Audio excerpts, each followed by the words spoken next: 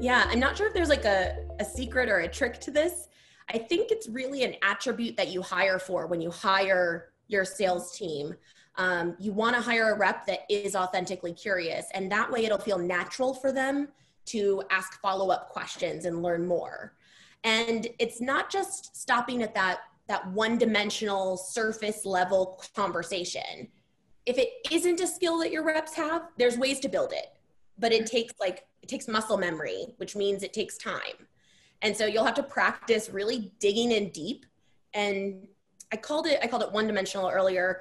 I think that what you would have to do is get practice going to a four-dimensional questions, where you've not only asked questions around the circumstances and explored those circumstances, but you understand the need and how it relates to that product. You understand the why behind it all, and you can quantify the impact that your solution will have to that prospect. So that takes a depth of questions, not just your surface level. Mm-hmm. I guess if I could, I would change like Glenn Ross's ABC always be closing, right? Like that feels like a thing of the past. Feels a little like pushy and inauthentic. If I had it my way, it would be like ABC always be curious, because right. Yeah, that leads to the close.